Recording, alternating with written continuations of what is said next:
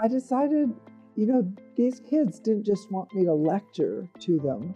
They didn't want me to give them exercises at the end of the chapter every week. They wanted to learn something about the world. And so I kind of violated what was considered proper teacher behavior by giving them an opportunity to express themselves, to work in groups.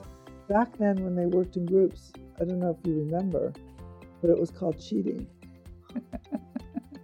It was crazy. And that definition of collaboration, if you collaborated on any work, whether it was English, social studies, math, science, journalism, anything, it was cheating. Welcome to How to Have Kids Love Learning, where we explore ideas and strategies for parents and educators that help students thrive. I'm your host, Ed Madison. I'm a professor and researcher at the University of Oregon and serve as Executive Director of the Journalistic Learning Initiative, a nonprofit organization that empowers middle and high school students to discover their voice, improve academic outcomes, and become self-directed learners through project-based storytelling. Teaching students to become effective communicators is at the heart of JLI's work.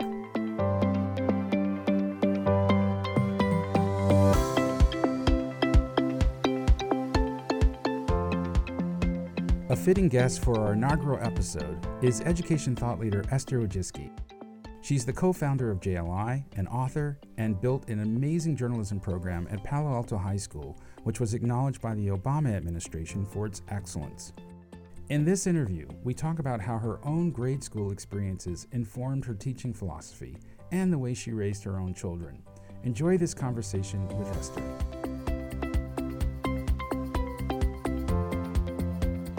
Esther, just so great to have you here and to be able to kind of reminisce, I think, to start with, just about how we met and our work together and everything else. I think you're just the perfect guest for our first episode of our I just want you to know I'm honored.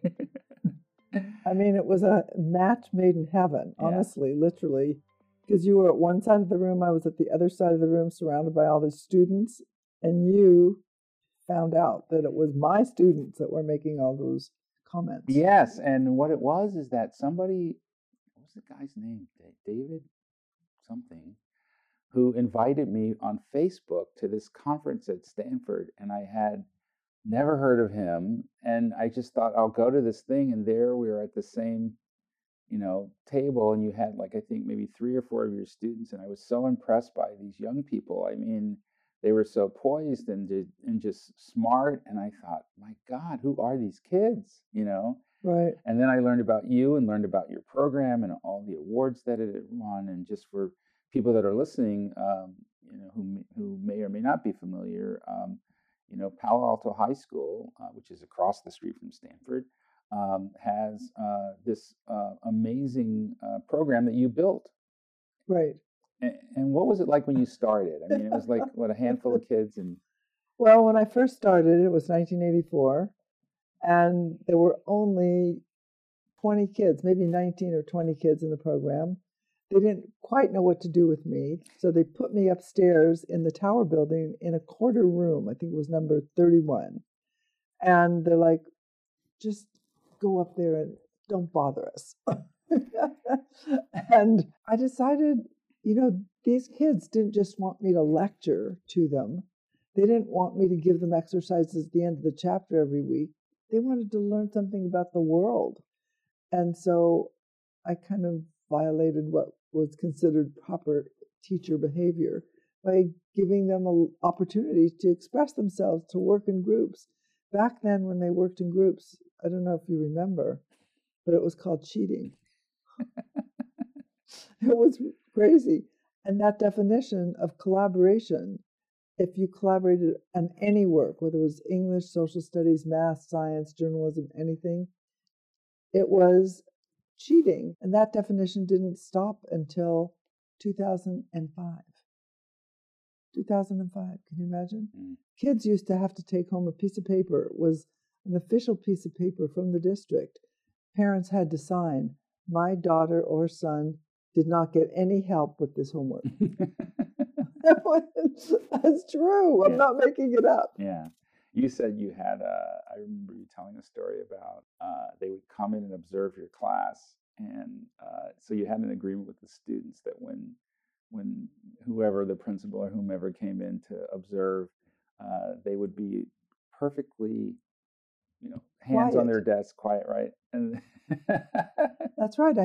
They were my co-conspirators because my methods were not seen as positive by the administration. They didn't want kids to talk to each other.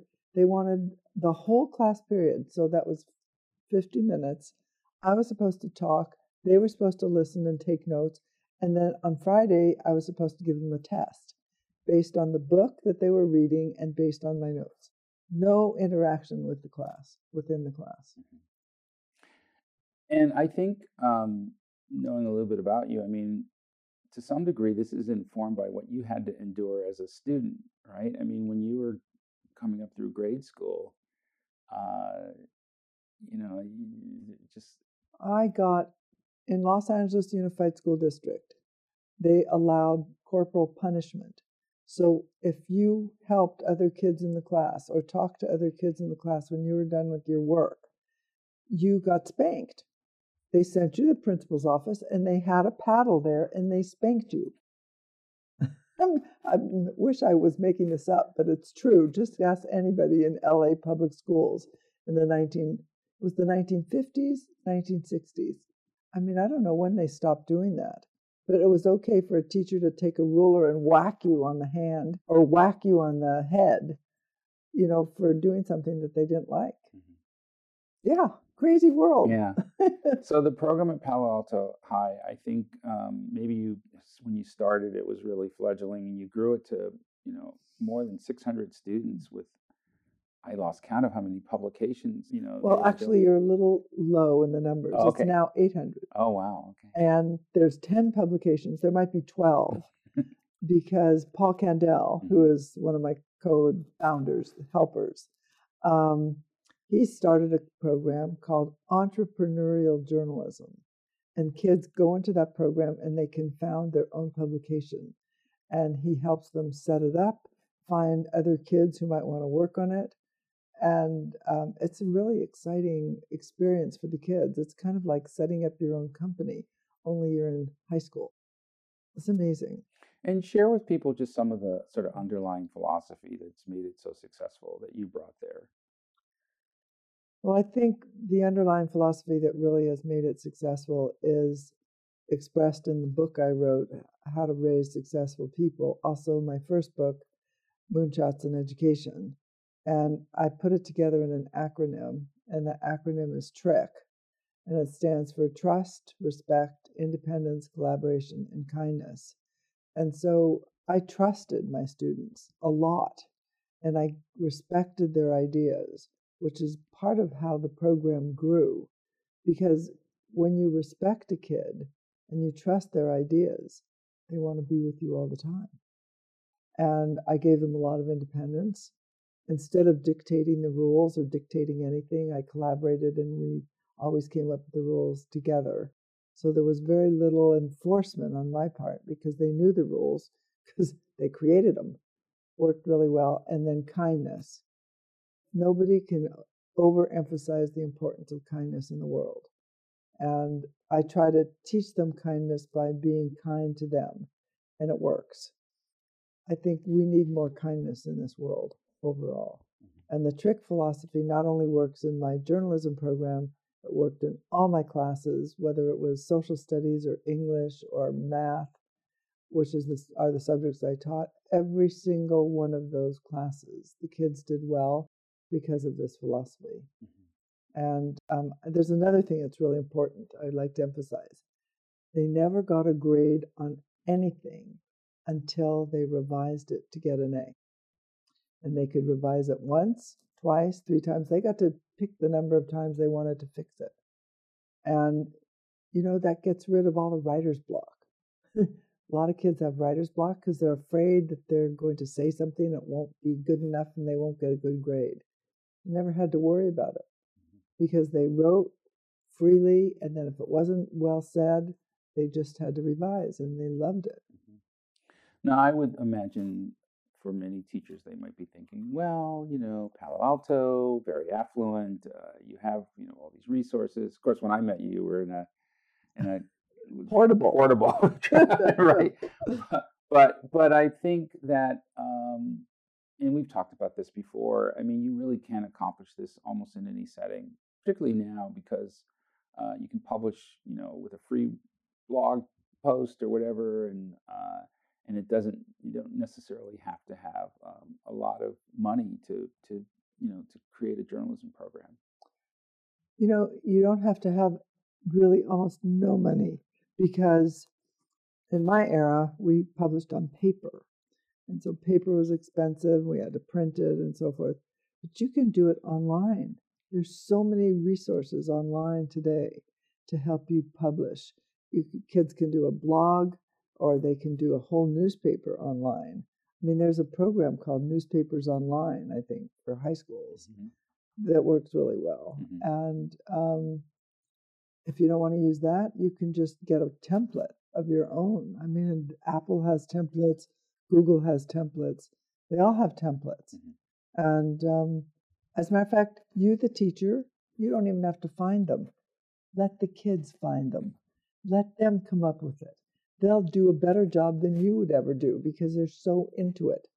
And that's what I did. I allowed them to do research, to pick their own template, to pick their own stories, to figure out how they wanted to do it. And so, I mean, it took a lot of burden off of me. They loved doing it, and they grew, they learned. I think that's one of the things that people need to realize is when you give responsibility to kids, they learn. They do it. And it's so important for them, their self-esteem. Can you imagine how a kid feels when they get out of high school, knowing that they've already done so many things in the media world that have impacted either their community or their local group? Let's step away for a moment from our conversation for me to tell you about the Journalistic Learning Initiative's Effective Communicators program. If you think about it, communication is at the heart of everything we do. That's why strong communicators earn better grades, test higher, and excel at college and in their careers. Students who participate in JLI's programs emerge as effective communicators by researching, interviewing, writing, and publishing stories about topics of interest and global concerns. JLI offers online teacher training, course materials, and a community of practice for educators. For more information, visit journalisticlearning.com and click on Programs. Thanks.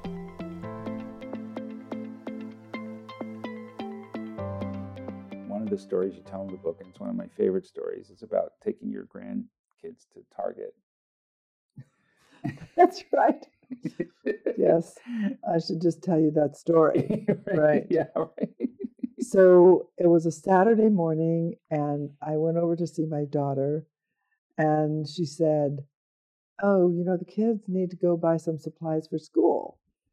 And by the way, the boy,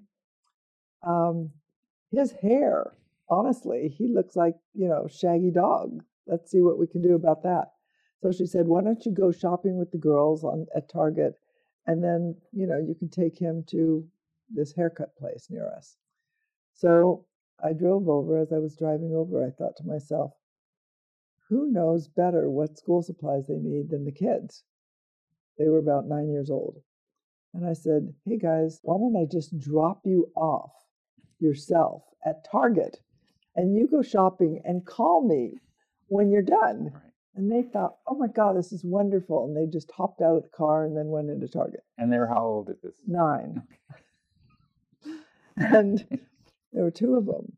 And then my grandson, he was about 11. And I said, you know best what you want to look like. I mean, why don't you just tell them what you want and how you want your haircut?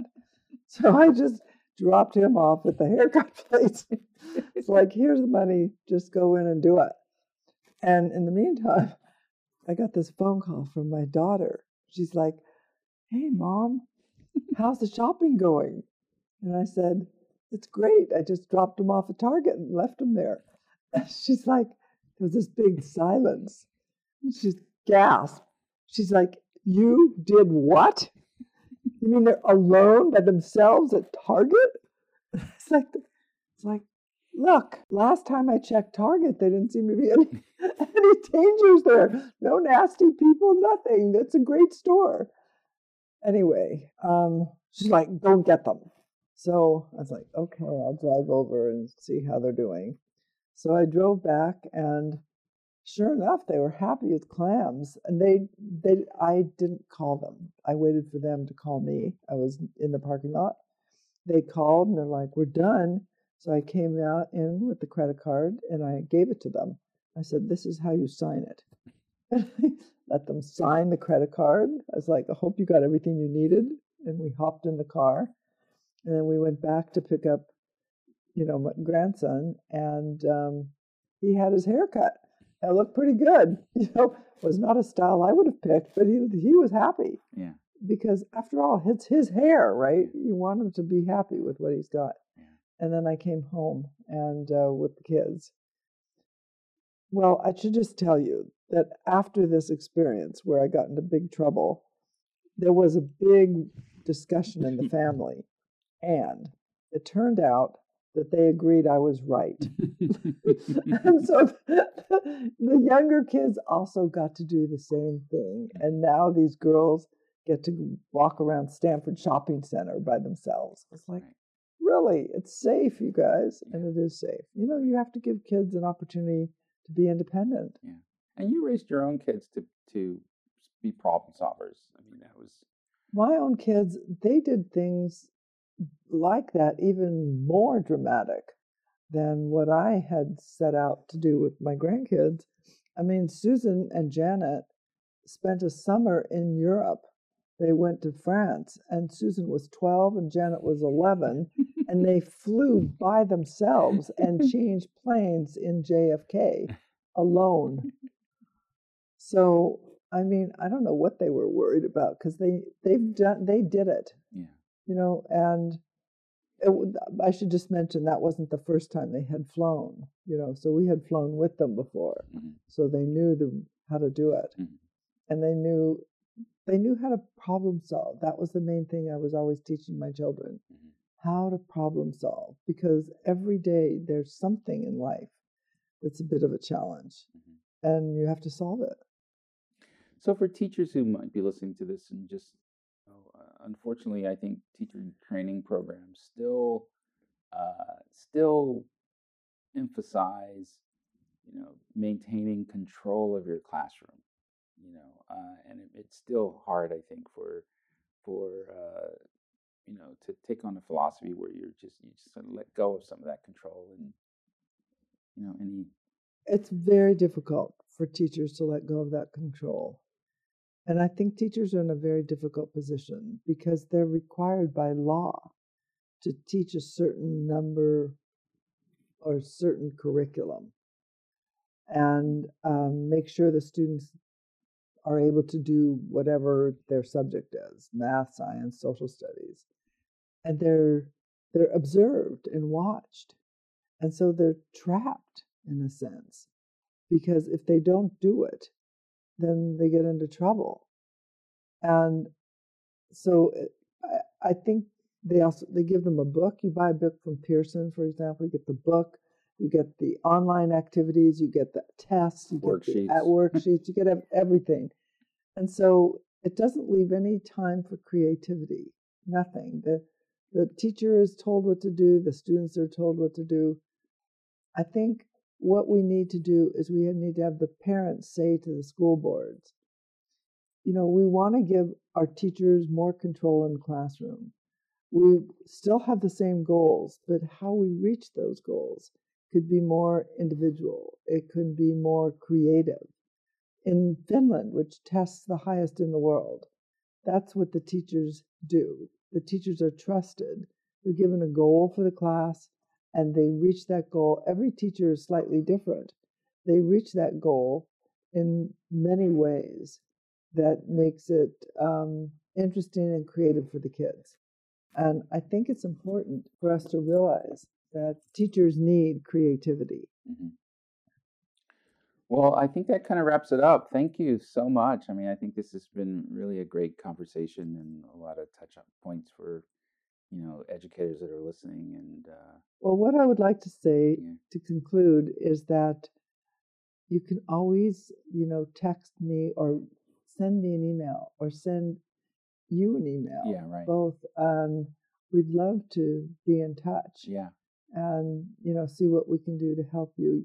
I mean, you can use journalism techniques pretty much in all classes. Social studies is a perfect place to do it.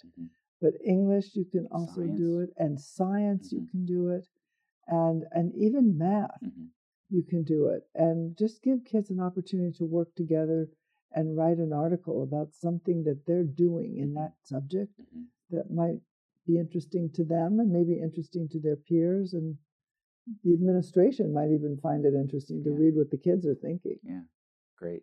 Thank you so much.